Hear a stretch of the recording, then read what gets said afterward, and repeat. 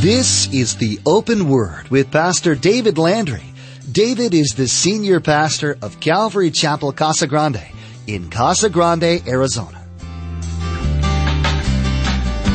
Not only of the Pharisees, the church people, the morally educated that miss the truth of it, that on the outside looks so good, but on the inside the reality is that they've missed totally. And we can't find fault in his judgment. That's why he says they're inexcusable. Those that have been taught the truth, they will stand before God totally inexcusable without any defense that day. We cannot shake our hand at God and say, yeah, but if you would have changed me.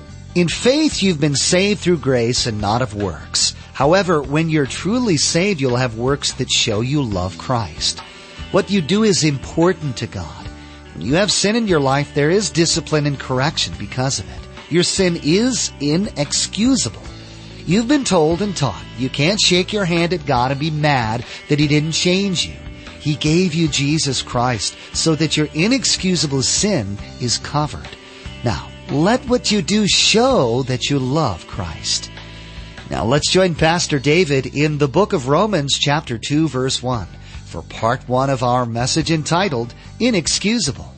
Paul is going to be speaking in this portion of this chapter a tremendous amount of things of the responsibility of work and duty that you and I have as believers. He's not speaking at this portion of a plan of salvation or an issue of salvation, but he is dealing with the fact that this is what ought to be coming out of our lives. In no way does Paul present here the things that we're going to be looking at today and say, if you do these things, you will be saved. What he's saying is, at this point in time, these people are not doing these things because they're not saved. Or, if you are saved, you will be doing these things. Not in order to gain it, but because it's real and true in your life. So understand that very clear. Paul is very adamant that our salvation is not an issue of works that we do, but it's the very grace of God. Otherwise, we would be the ones who are boasting about our salvation. Otherwise, it would be something that we could say we've done. But again, it's not of works, lest any man should boast. It's the very gift of God. So I want to make that very clear. But the other thing is, Paul does away with that notion of easy believism. In other words, that I can simply say, oh yeah, I believe in Jesus, and it does not impact my life in any way. And it doesn't change how I deal, not only in my own deepest sense of my own private life, but also how I respond and act with others, with family, with work situations, in every aspect of my life. There is no easy beliefism. In fact, easy beliefism is not Christianity, and we're going to see that. Last week we were in chapter 1, and in chapter 1 we spoke of the situation of those that rejected God completely, the unrighteous, the atheistic ones, the pagans, and how easy it was for us to be able to look and say, yeah, because they're atheists, well, no wonder the wrath of God's going to come on them. Well, because they're pagans and they go into all this pagan worship, well, of course, God's wrath is going to come upon them. But you know what? This week, we're going to be in chapter 2, and we're going to look at another group of people. And this other group of people are the self-righteous, the religious, the moralist. Now, this is a more difficult group for you and I to look at because easily we could fall and fit right into this group. As a matter of fact, when we look at the self-righteous, the religious, the moralist, many times these here are the ones who think that they've got it all together. And yet the problem is they're living their lives and they don't understand that just because they're self-righteous, just because they're religious, just because there's some moral factor to their life, doesn't mean that they're going to stand in the day of judgment. They're the ones that on the outside, they all look so good. But the reality of who they are comes through when the pressure hits. You can take someone who looks so nice and fine on the outside, and when pressure hits, the reality of what's on the inside comes out. You see, we can put on facades all the time. And we can come and we can be smiley, we can be friendly, we can speak all the right words. We can speak that great language called Christianese, you know. We have all the right phrases together, but the reality is what's inside of us. Is there really a changed creation that's working? And that's what Paul is going to zero in on today.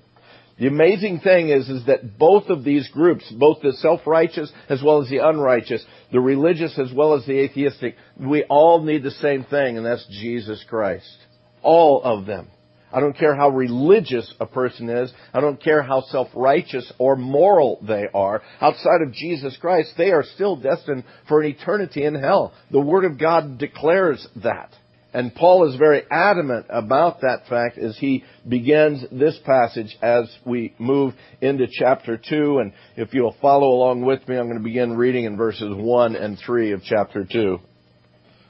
Therefore, you are inexcusable, O man, whoever you are who judge. For in whatever you judge another, you condemn yourself, for you who judge practice the same things.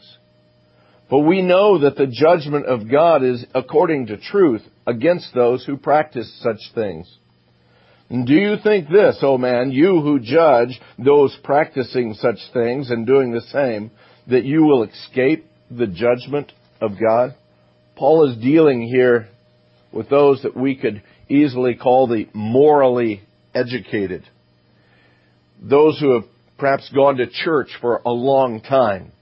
They know right from wrong, and on the outside that right and wrong works pretty good. In Jesus' day and in Paul's day would have been very similar not only to just the Pharisees, but the Pharisees and the Sadducees and all the church rulers, and we are the synagogue, the religious rulers of the day. Morally educated, but Jesus himself said, you know what? You guys on the outside look really fine, but the problem is you're whitewashed tombs.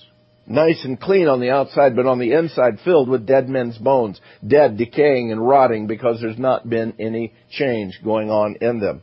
For us today, they can simply be viewed as church people. And I say church people because I don't want to say Christians, because I believe that there's two different groups here. There is the visible church. Those that on any given Sunday or a Saturday might come to a church meeting and be actively involved in a church.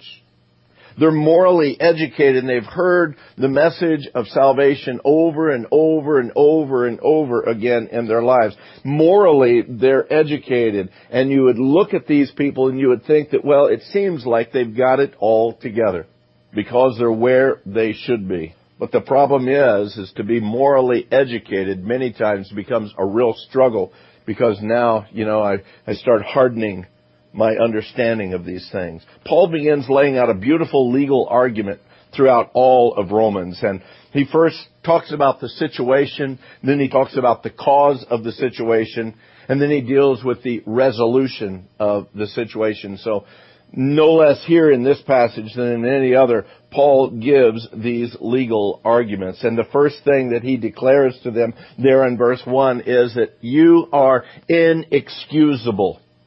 Inexcusable. In other words, he's saying you have no defense at all. You who come and stand before God in these situations. You're not going to be able to argue your point at all. You are inexcusable. And he says, whoever you are who judge, and you who judge practice the same things. We're not going to escape the judgment of God in our lives, and how easy it is for us to stand in judgment of others when we see their sin. How easy it is for us to stand and judge the unrighteous ones, the pagans. What happens when it's the religious ones? What happens when it's the moral ones? How easy it is to judge others and not look at the own sin in our own life. There's an old saying that warns us against the pot calling the kettle black, isn't there? It speaks about that natural instinct that you and I both have to point out the very faults in another person that we ourselves have. Someone has said that we despise our own faults the most when we see them demonstrated in someone else. Reminded of a story, it's a poem actually, called The Cookie Thief. A woman was waiting at an airport one night with several long hours before her flight. She hunted for a book in the airport shop and bought a bag of cookies and found a place to drop. She was engrossed in her book, but happened to see that the man beside her, as bold as could be, grabbed a cookie or two from the bag between, which she tried to ignore to avoid a scene. She read and munched cookies and watched the clock as the gutsy cookie thief diminished her stock. She was getting more irritated as the minutes ticked by, thinking, if I wasn't so nice, I'd blacken his eye. With each cookie she took, he took one too. When only one was left, she wondered what he'd do. With a smile on his face and a nervous laugh, he took the last cookie and he broke it in half. He offered her half as he ate the other. She snatched it from him and thought, oh, brother, this guy has some nerve and he's also rude. Why, he didn't even show any gratitude. She had never known when she had been so galled and sighed with relief when her flight was called. She gathered her belongings and headed for the gate, refusing to look back on that thieving ingrate. She boarded the plane and sank in her seat, then sought her book, which was almost complete. As she reached in her baggage, she gasped with surprise. There was her bag of cookies in front of her eyes. If mine are here, she moaned with despair, then the others were his, and he tried to share. Too late to apologize, she realized with grief that she was the rude one, the ingrate, the thief. How easy it is to see our sin in others. God judges, though, with a righteous judgment. Not only of the Pharisees, the church people, the morally educated that miss the truth of it, that on the outside look so good, but on the inside the reality is that they've missed totally. And we can't find fault in His judgment. That's why He says they're inexcusable. Those that have been taught the truth, they will stand before God totally inexcusable without any defense that day. We cannot shake our hand at God and say, yeah, but if you would have changed me, or if I would have only known, because they have known, they've been taught, they've come to the understanding over and over and over, and rather than changing on the outside, they allowed their hearts just to grow harder and harder. In verse 4, He tells them that truly they despise or they slight the very goodness of God. The divine goodness that sows favor and mercy and light and law. The one who gives to all that common grace and shows to all that patient endurance. Their hearts become like stone because of that. They despise the things of His character that He continues to show them. And how do they despise it? By not responding to it. Verses 5 through 11 speaks to us about the attitudes of the heart that speak about who we truly are. Beginning in verse 5. Let me back up to verse 4. Or do you despise the riches of His goodness, forbearance, and long-suffering, not knowing that the goodness of God leads you to repentance? But in accordance with your hardness and your impenitent heart, you are treasuring up for yourselves wrath in the day of wrath and revelation of the righteous judgment of God, who will render to each one according to his deeds.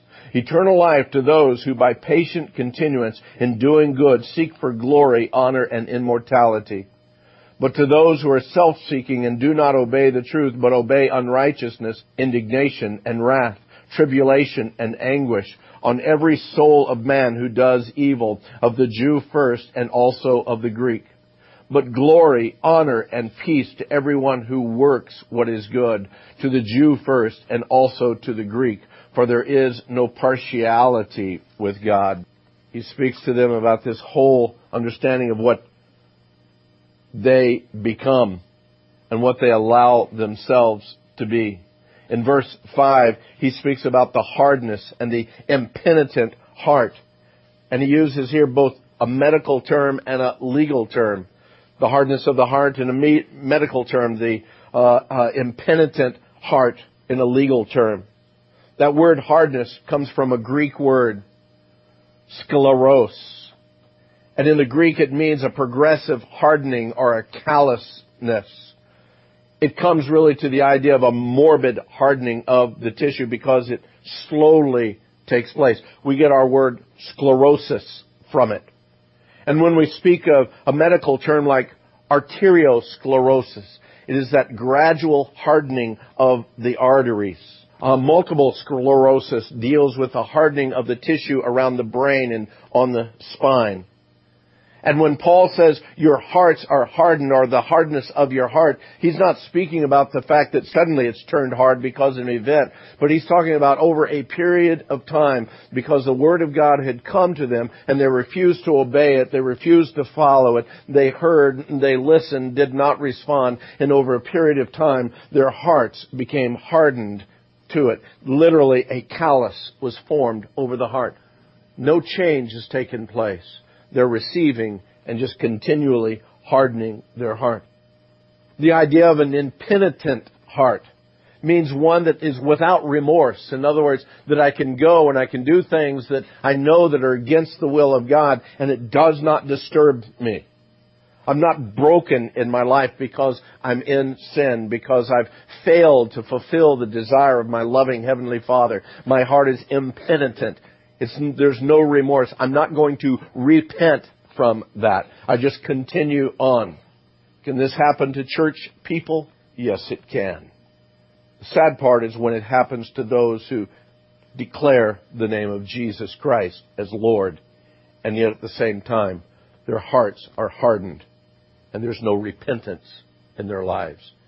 I would tend to think you need to re-examine the reality of your salvation.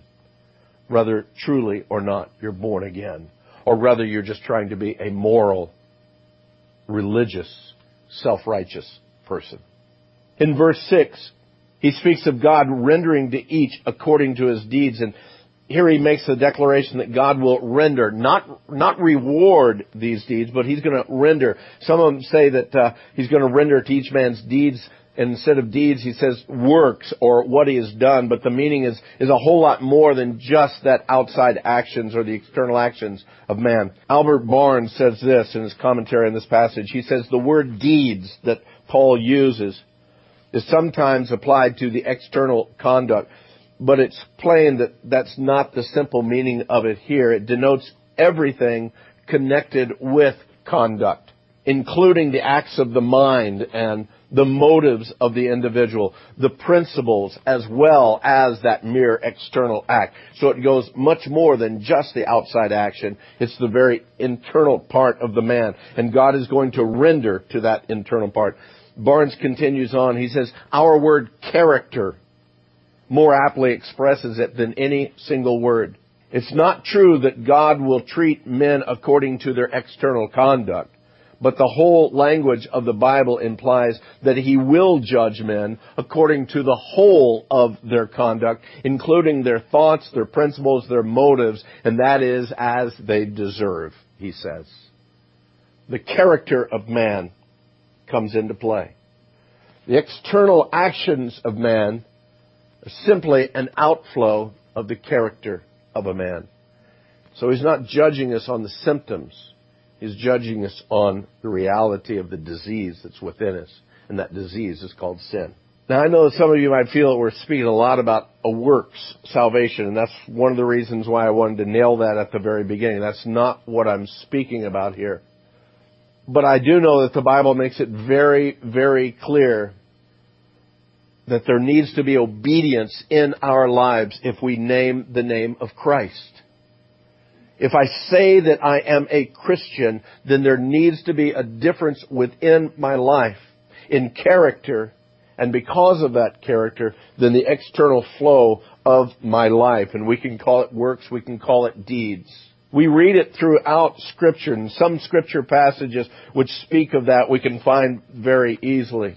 And just a few of them, and you can mark these down and look at them later. But in Psalm 62:12, he says, also to you, O man, belongs mercy, for thou render to every man according to his work.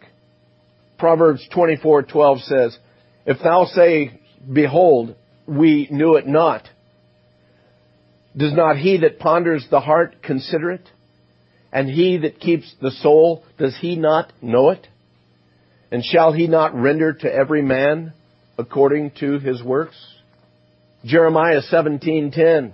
I, the Lord, search the heart.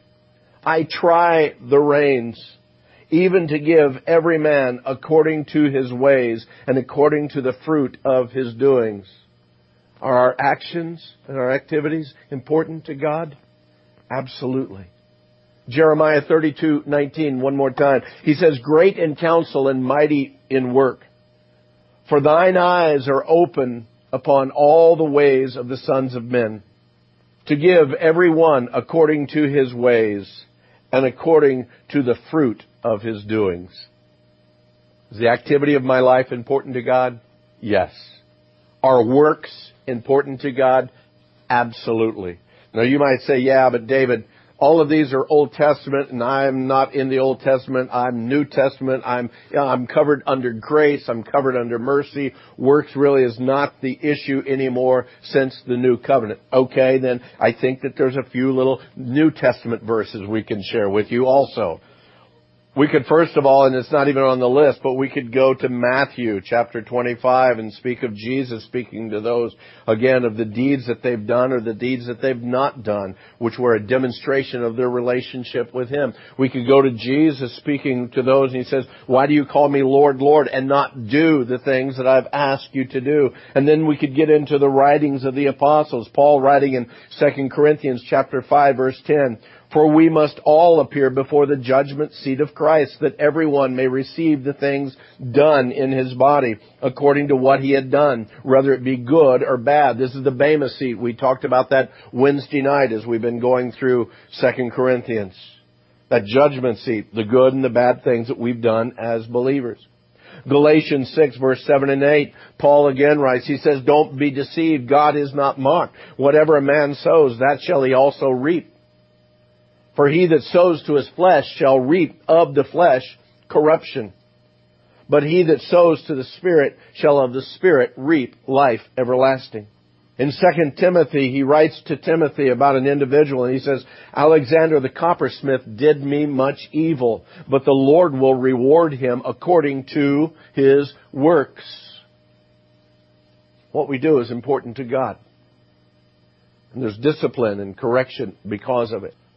And finally, in Revelation chapter 22:12, Jesus himself declares, I am coming quickly, and my reward is with me, to give every man according as his work shall be. In verse 7, he speaks of some that for looking for eternal life, they have this patient continuance. They're doing good, and they seek for glory, honor, and immortality. It's a direct opposition to that hardness of heart. So instead of a stone heart, there are those who are really desiring to glorify God in their lives. They have a desire to show their love for Him, and they have a desire to please Him in every action of their life. Verse 8 and 9. It talks about those that are self-seeking, those who don't obey the truth. They obey unrighteousness. And that whole idea of self-seeking, the very word there, again, has a connotation to it of almost a litigious disposition, a legal disposition. And I love the words that Paul uses there. The unfortunate thing, these are so self-seeking. They're moving more toward unrighteousness, and they dare stand before God and say, I'm going to do what I'm going to do, and if you don't like that, then do something about it. Well, that's a foolish thing to declare before God. The thing is we live in a litigious society right now. People are ready to sue for everything. We hope that today's edition of the Open Word has been a blessing to you.